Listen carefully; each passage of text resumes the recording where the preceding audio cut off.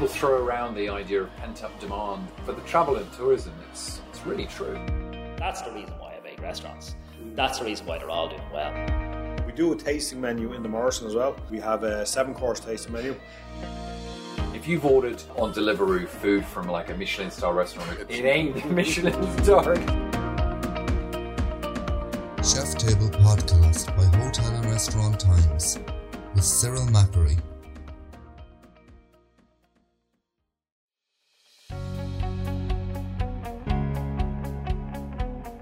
Hello, my name is Cyril Macquarie and I'm very excited to welcome you to the first of 6 episodes in our Chef Table podcast series. In this first episode we talk to John Fareed and James Chappell from Horwath HTL Global, the world's largest consulting organisation specialising in hospitality, with over 50 offices in 39 countries. We chat with John and James about the Great Resignation and how technology can help play its part, the upcoming challenge of hybrid working, global distressed assets and much more. Subscribe to the channel and visit our website at hotelandrestauranttimes.ie/podcasts for upcoming episodes where we chat with some of Ireland's top chefs with great topical conversations from career to personal life, the impact of COVID-19 had on the industry, as well as what the future holds for culinary arts. This podcast is sponsored by Nespresso Professional, bringing the exceptional Nespresso coffee offering to hotels and restaurants. So John Fareed, Global Chairman, Horwath HTL.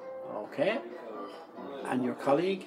James Chappell, Global Business Director, Horwath HTL. Okay, and your roles would be intertwined, I take it? Correct. And so you would look after, James, you would look after the UK, is it? UK? No, global. Global, So yeah. global. So basically, in the 50 firms in the network, I'm kind of like the corporate guy sitting in the middle. So all of those functions that you would imagine that would go towards running a sort of network of 50 offices, that's kind of what me and my team are responsible for. So bringing new firms on, getting other old firms out, doing all the centralized marketing, all of the websites, all of the business development, the business lines, all of that. Operational tools. All of that good stuff. So you're like the A-team. When you arrive in, it's a clean sweep and it's focusing on the business. Without the guns, yeah, very basically.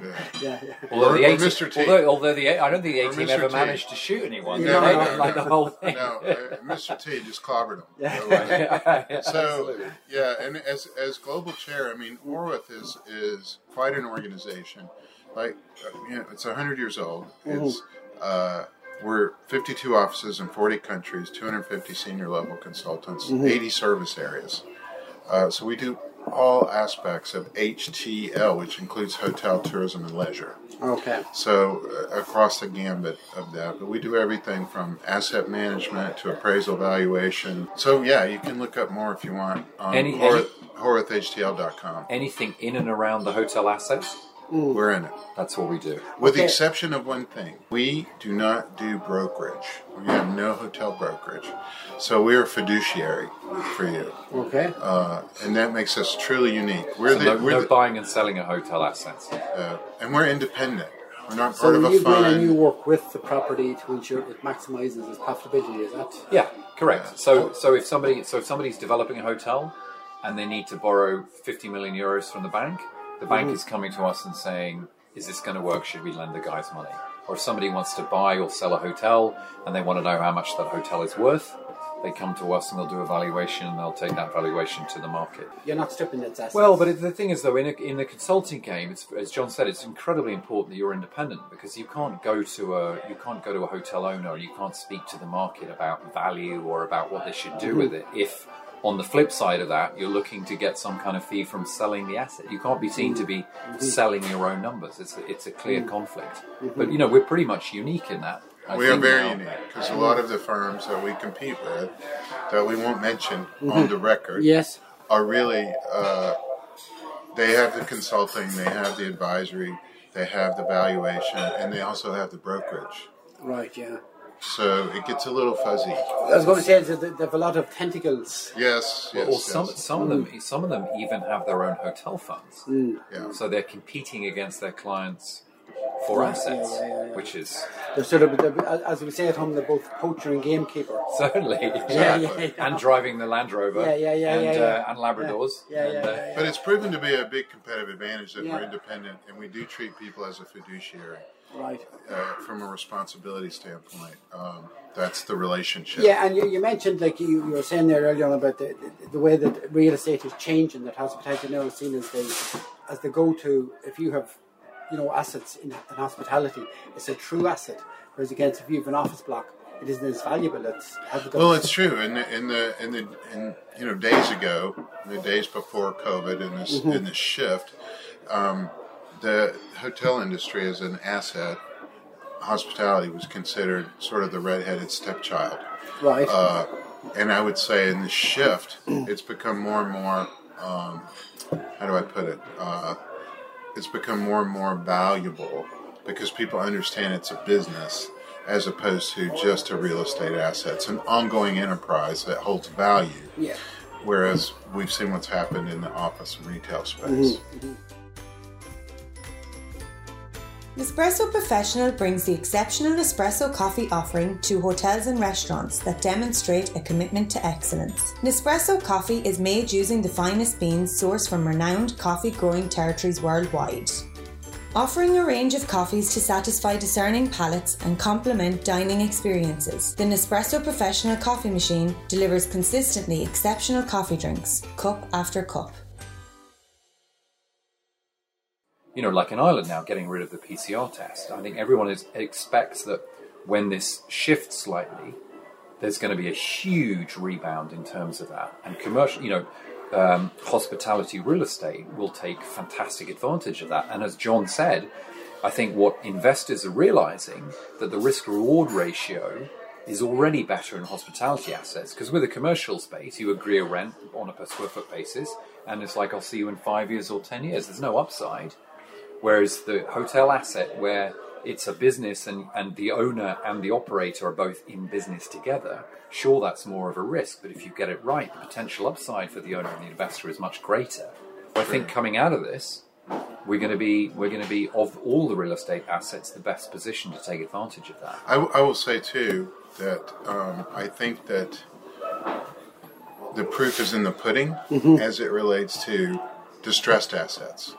Okay. There's a lot of distressed assets on the commercial front, the retail front, but if you look at the hotel industry, we get calls globally for, especially like to the U.S., to Mexico, to the Caribbean. John, we want to pick up distressed assets. We're looking for distressed assets, and I have to tell them there are none. No one is looking to sell those assets and move along. And I always tell them, good luck finding any. And the same is true here, I bet you, or in London. No one's looking to get rid of their hotels. But you want to take half my office building or shopping center? Happy to have a conversation. And I suppose in Ireland, I don't know what it's like in the UK or in the US, but in Ireland, the government have been very supportive of the industry and have put in, monetary supports to the industry that has allowed them to continue to stay afloat. So that when they come back, they're going to have a deficit. Well, that makes perfect sense, because it's still a very people intensive industry, which I think is one of my favourite things about the hospitality industry, is that it's so labor intensive. Of course, and it's only going to get more so because people are, with the advent, I think, of technology, mostly people are trying to get rid of stuff. And so, hospitality is one of the very few. Well, it always used to be, didn't it? It was one of the very few industries that you go into with zero qualifications, and 10 years later you could be a general manager or an area manager or whatever. Happens all the time. Yeah, there are very, very few businesses that have that now. And so, for the government, it's absolutely in their interest. In the U.S., that didn't happen. The U.S. supported a lot of businesses, but hospitality wasn't one of them. So hotels have kind of been left on their own. There's been some support from a business loan perspective or whatnot, but nothing like true support. I will say, too, that we're struggling with the Great Resignation in terms of people power, staff, kitchens, bars, housekeeping. We're having a difficult time. And for the longest time, we thought it was the gig economy. where a lot of people said, I'm going to drive an Uber, or I'm going to deliver food, or I'm going to do this or that or the other, because I can now. And I've gotten used to working from home and having my own hours and that sort of thing. But for us, for instance, in the States, and perhaps here in the UK as well, when we dig down deeper, what we found is that a lot of the boomers decided it's time. Let's just pull the trigger and retire. This is a good time to do that. And there were incentives. There were a lot of buyouts. There was a lot of belief, too, that all the extra money that they thought they'd get if they worked another couple, 3 years isn't going to be there. Right. So why not just go ahead and get busy now?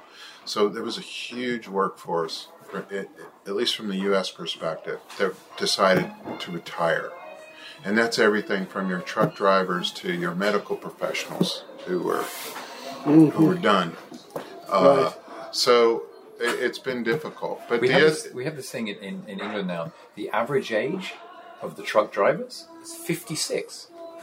Wow. 56. Wow. Pre-pandemic. Yeah. And that's the same thing now. Those guys have gone off, and there's no one. Yeah. There's no one to do it. Yeah, we're short about 60,000 truck drivers in the U.S., which is a lot of truck drivers. How do you see? How can you make hospitality attractive?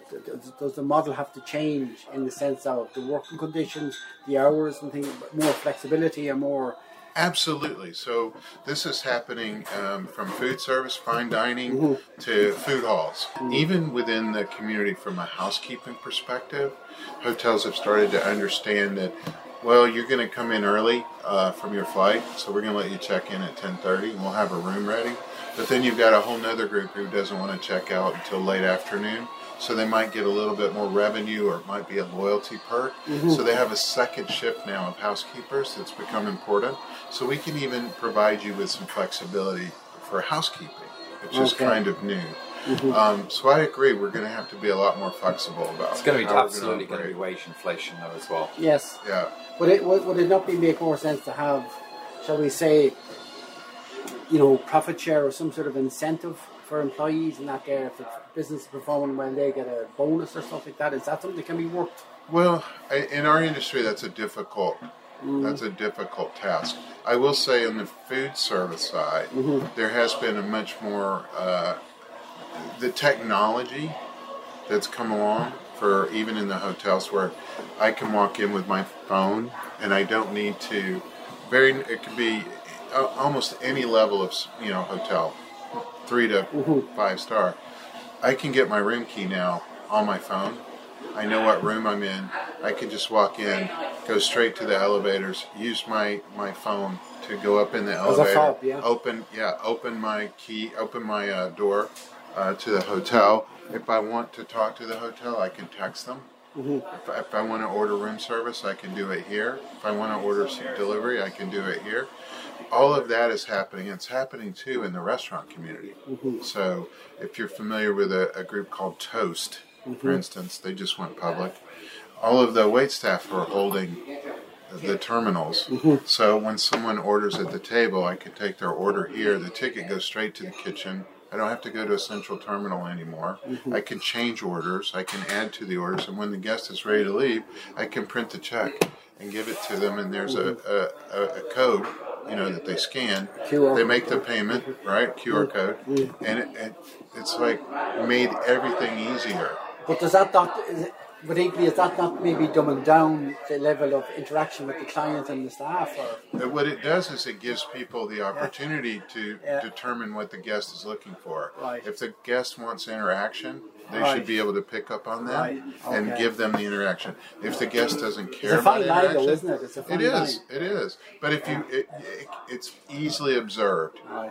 And I would tell you that the wait staff, for instance, picks up on it very, very quickly. It doesn't take long to figure it out. And particularly if they're not looking up from their laptops and phones and whatnot to interact with the wait staff, they can read that. But if it's a tourist, you got some Americans coming into Ireland, they want to know, hey, we want to go check out a real Irish pub, what's close by, that interaction starts. So it's good, but it's saving labor and costs like you wouldn't believe. And I think we're going to see more of that technology coming along.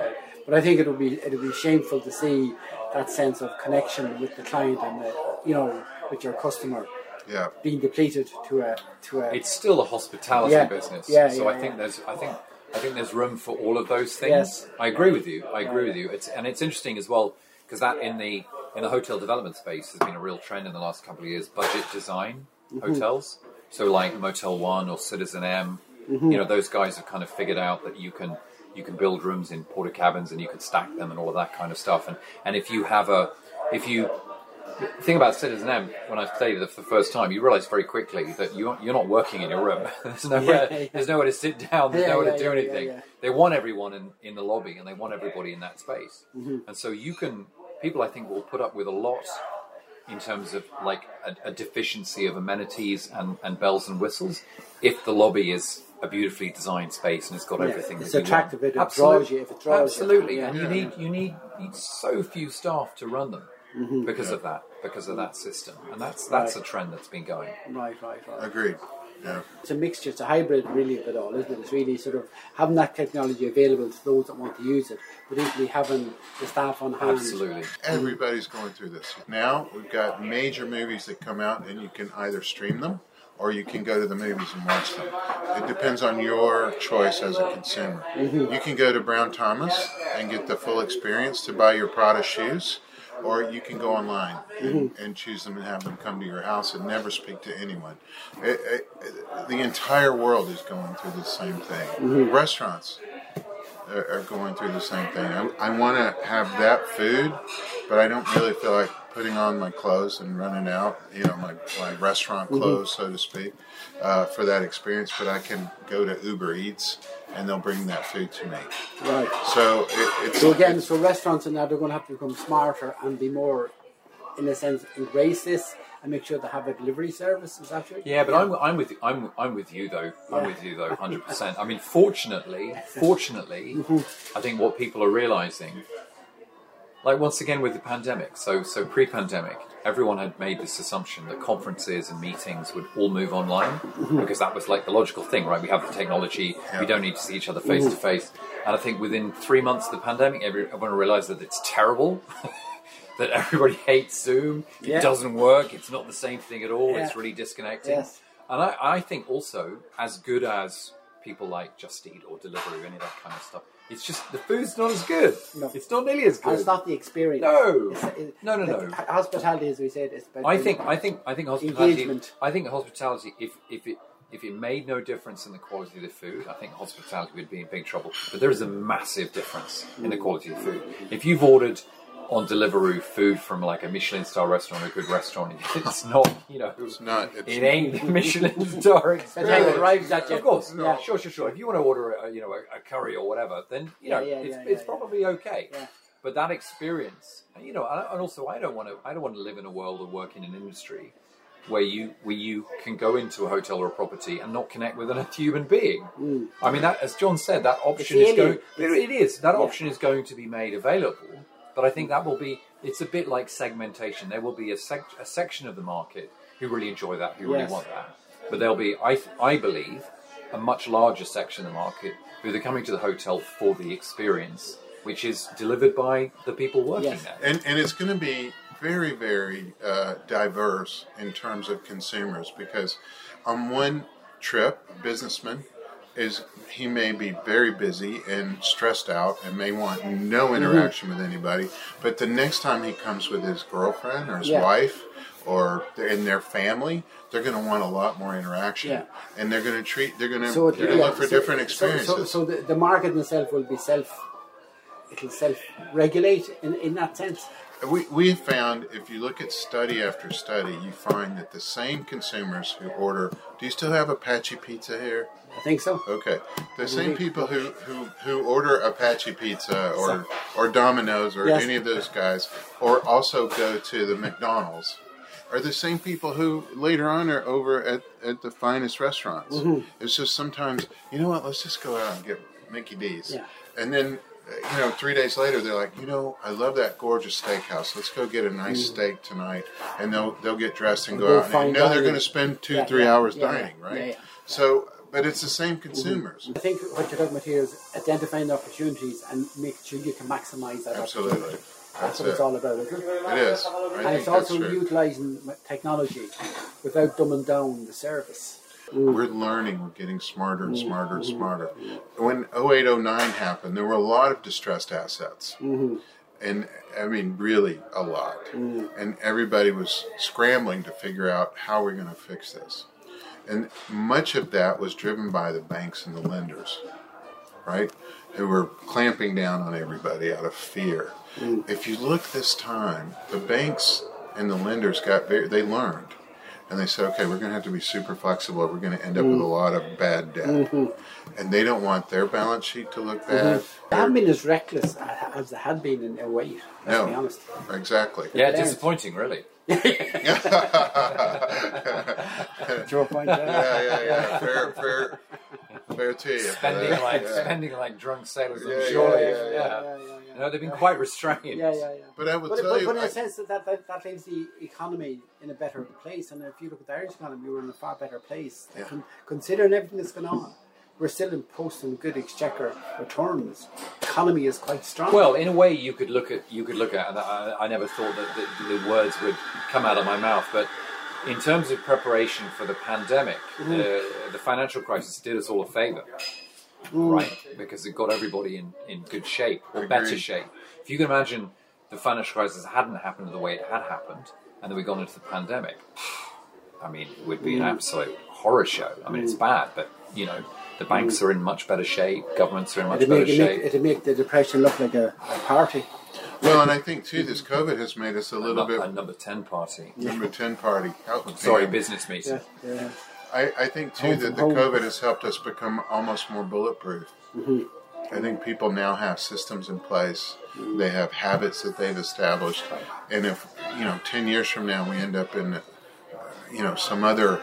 But I also think it's let people appreciate and really evaluate what's good for them and what's needed for them. And they do realise now that they need to have time out, they need for that break, they need that downtime, they need the vacation. And therefore, it puts hospitality, as you said, on that trajectory for the other thing, too, is that everybody wants to, again, have hybrid opportunities, meaning I can now work with my briefcase and my mobile, and I can take the family, and I can spend 2 weeks at a destination, and I could still get my work done. So my wife hates that. Still get my work done. Yes. But I'm just saying, I think that we're seeing more leisure, that business leisure thing, which I hate the word because it's being so overused right now, but it's true. It's absolute truth. My own wife is like, depending on where I'm going, she says, "Oh, I want to go with you," and now I can say, "Okay, let's go," and I can have an extended week if I want. Still be working, but we can be at a destination. And I think that's really going to help the hospitality industry. I really do. As you said, it's probably one of those assets that will really gain.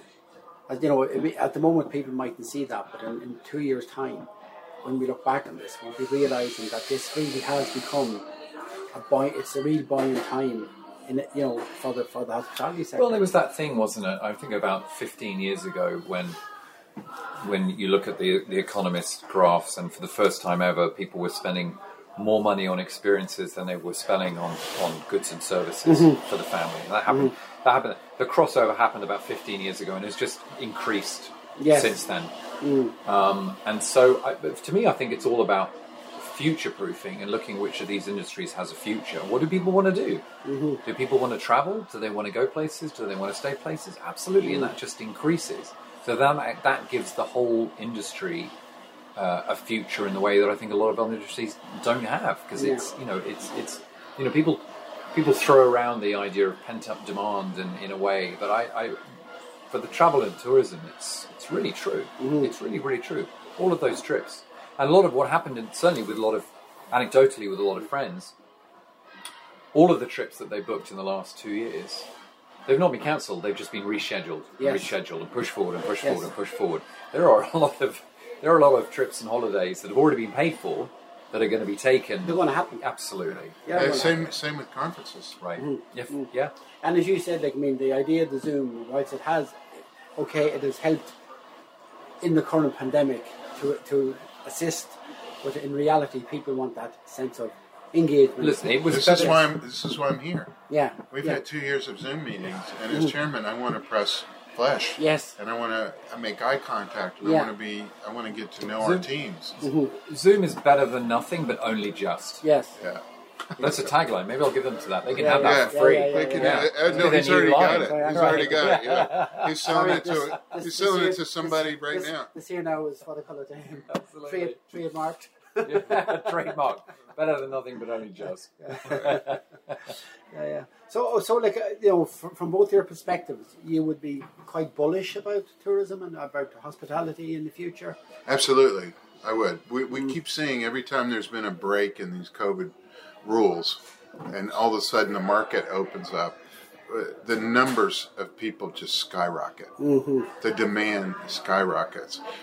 If we look at destinations like Orlando, Florida, just speaking about the U.S., or we look at Hawaii, we look at places like that, as soon as the market opened, the numbers were off the charts of returning consumers, and the spend per consumer was off the charts. Because there's not just the pent-up demand, but they haven't been able to spend their money.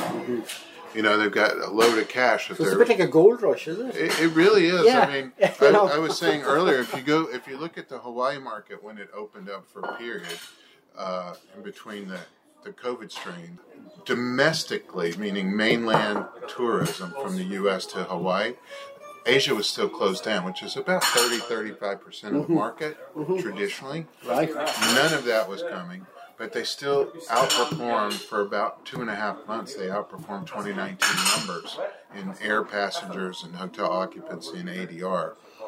And I think that's just a litmus test of what we can expect. You know, it's just a small indicator of what we can expect from a performance standpoint. I know people, I've told people I'm going to London, I'm going to Ireland, they're like, oh my gosh, are you going to be, is that a problem? I mean, is it going to be complicated? Is it going to be, what are you expecting? I'm like, well, I'm hoping that I can get through. Everything will be great. Yeah. But I'm going to tell you, when I get back, they're all going to be going, oh, we're ready to go to Europe. We are so ready to go to Europe. You know what, it has been very pleasantly even now. So I did a trip last September to Berlin, which was pretty complicated in terms of tests in advance, testing, blah, blah, blah, blah, blah. But even now, the difference coming here was so easy, wasn't it? This was so a easy. pleasure to come here from London. Really no different to a normal. Masks the only difference, really. Yeah, that's what I'm saying. I think it is waning and all that sort of silliness. Well, we're running out of Greek names, aren't we? Yeah. Really, so we're probably gonna have to- So there's a gentleman with CNN. His name is Fareed Zachariah. Right. Is his name. And you should Google his last Sunday's broadcast, just this last Sunday, because he's an amazing, I would say, journalist, but he's also an analyst, and he gets down to the facts. But if you look at his show, it's called GPS because it's global. It speaks about the globe. Zachariah. Fareed Zachariah, amazing guy, and he talks about that we are, whether we realize it or not, beginning the post-pandemic life right now, because the only reasons that we're having any issues at all are the unvaccinated. This is what's driving things currently. Yes, children, we're taking care of them, and yes, some people with pre-existing conditions, we want to take care of them for sure. But ultimately, we're reaching a point where we're no longer going to allow the unvaccinated to punish or dictate the rest of the world. And as that continues to move forward and we start getting more jabs, okay, maybe we need another one next year, but it becomes a flu and that kind of treatment, we'll adjust it. Here you go for your annual COVID shot or what it may be. It's endemic. It's going to be flu-like. We're entering that post-pandemic, and we're starting to see it. As the UK has dropped their PCR testing, you have as well, and here in Ireland. In the US, we're very relaxed now compared to what we were, although I'm still having to get a PCR test to go home. So you are? I believe. We'll see. But we're seeing that shift, and I think that's going to be the case for this year. I'm expecting that tourism this year is going to be good. I'm going to predict. You're going to predict that. Well, last summer was incredible. It was off the charts. You couldn't get in In May, June, July, August, you couldn't get a campsite, a cottage, an apartment. The staycation business was I would anticipate there's about 18 months or 24 months of real boom times, but then it will level out. It will be back to the norm, but it still will be a very attractive. God, I hope investment. so. It's going to be exhausting otherwise. Yeah, but that's what I'm saying to you. But I think there will be that sort of level of, and because of pent up demand and the backlog. Of course, Yes, of course. But as you know better than anybody, the business is traditionally incredibly cyclical anyway, yes. right? And so that boom time will probably precipitate and incentivize a lot of building. There'll be a lot of new supply, and then we'll be back in that, oh dear, we've built too many rooms, and then the usual. I stuff. predict too, over the 18 to 24 months, there will be no seasonality. Yeah, Just I think straight. that. Yeah, I think Yeah. that's a good shout. That's how it's going to work out. There'll be consistency. It won't be this shoulder time or lean time. No, it's going to be. There's not going to be Yeah. seasonality because people just want to go. Yeah. And I well know what happened in the Caribbean and the U.S. when things started to open up again for a period. Airfares were outrageous. Hotel fees were outrageous, and people were happy to pay them. Anywhere apart from my front room. Exactly. So I think that's becoming the How much norm. money do I have to give you to get out of my yeah, house? Hope you enjoyed our conversation with James and John from Horwath HTL. Don't forget to subscribe to our channel, where you can find our episodes on Spotify or at hotelandrestauranttimes.ie/podcasts. I hope you'll join us next month. Thank you.